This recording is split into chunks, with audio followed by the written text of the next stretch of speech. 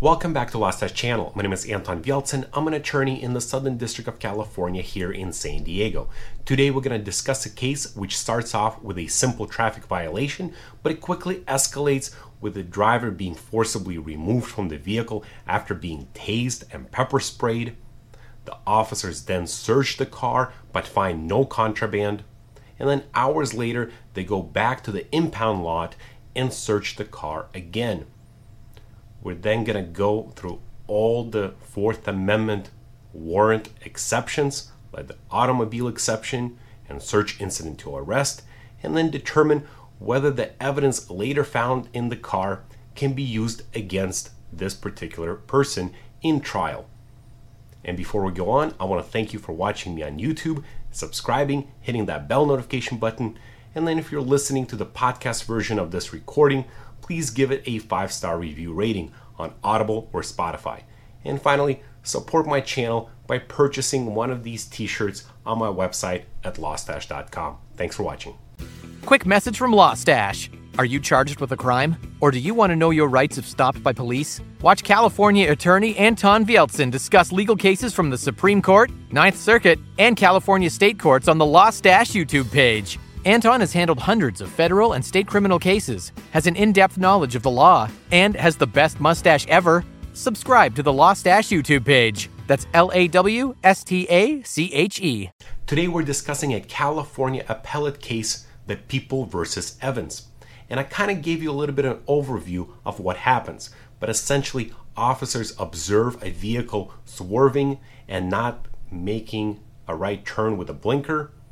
And so they pull over this car for traffic violations. The officers approach the vehicle, and Mr. Evans, the driver of the vehicle, only slightly opens the window, has a little crack. The officers ask Mr. Evans to step out of the vehicle because this is evening hours, and the officers know that this is a high crime area with a lot of gangs. Mr. Evans refuses to step out of the vehicle and tells the officers to get the supervisor on the scene. There's some argument back and forth. The officers continue to ask Evans to get out of the car. He refuses, and eventually the officers pepper spray him through that crack in the window, break the window, forcibly remove him and tase him, and get him into the patrol vehicle.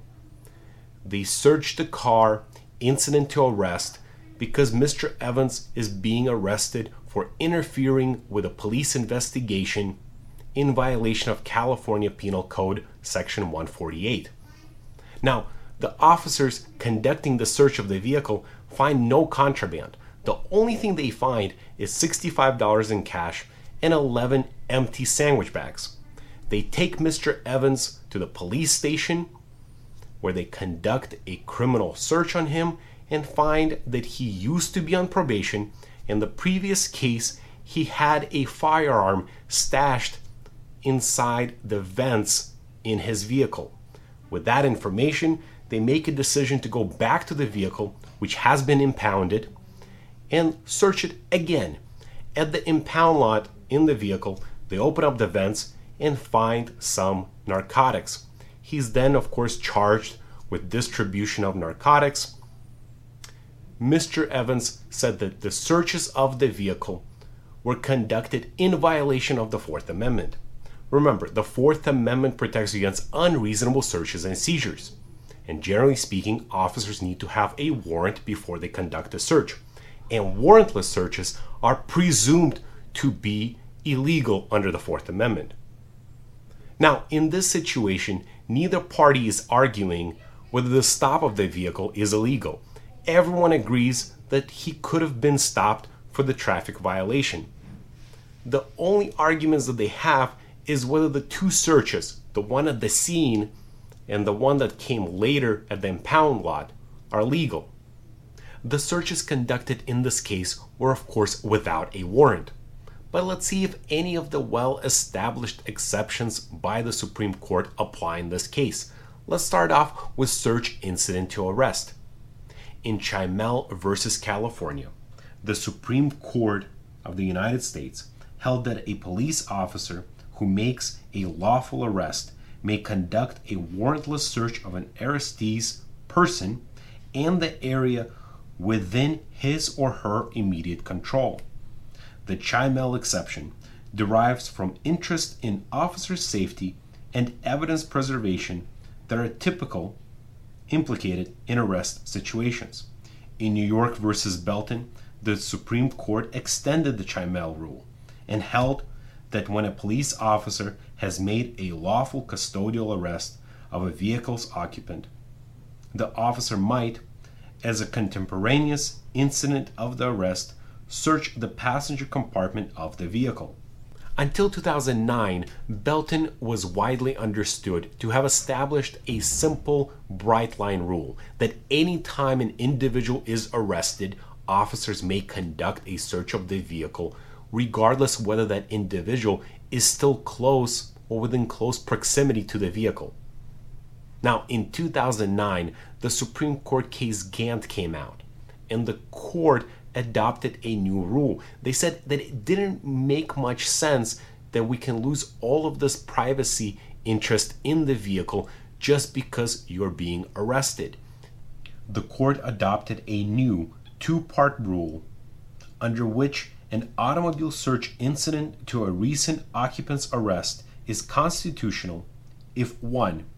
The arrestee is within reaching distance of the vehicle during the search, or 2, if the police have reason to believe that the vehicle contains evidence relevant to the crime of the arrest.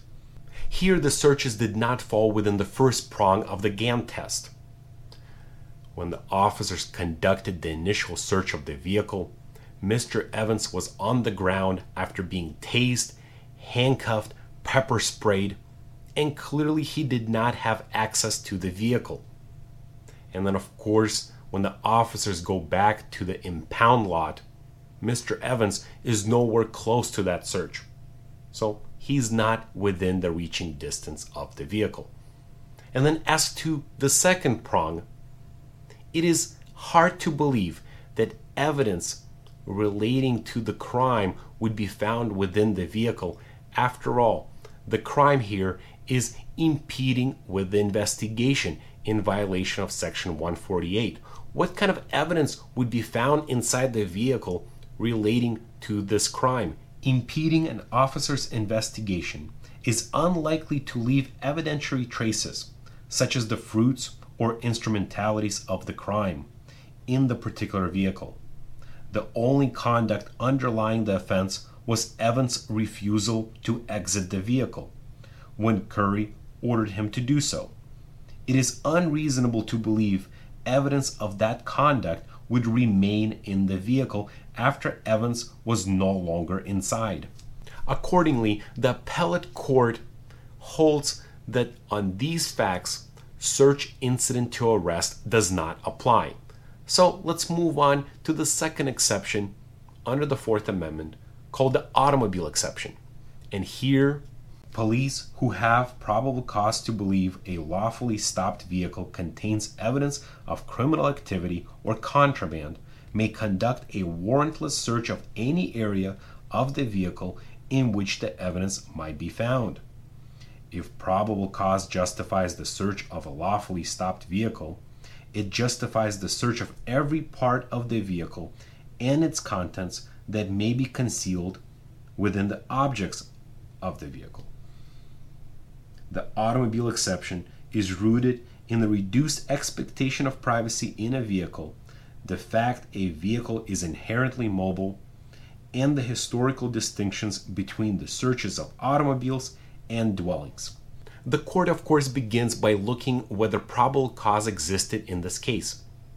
And the facts known to the police officers was that this vehicle swerved, failed to indicate a turn, and later the defendant, Mr. Evans, was nervous, it was night, in a high crime area.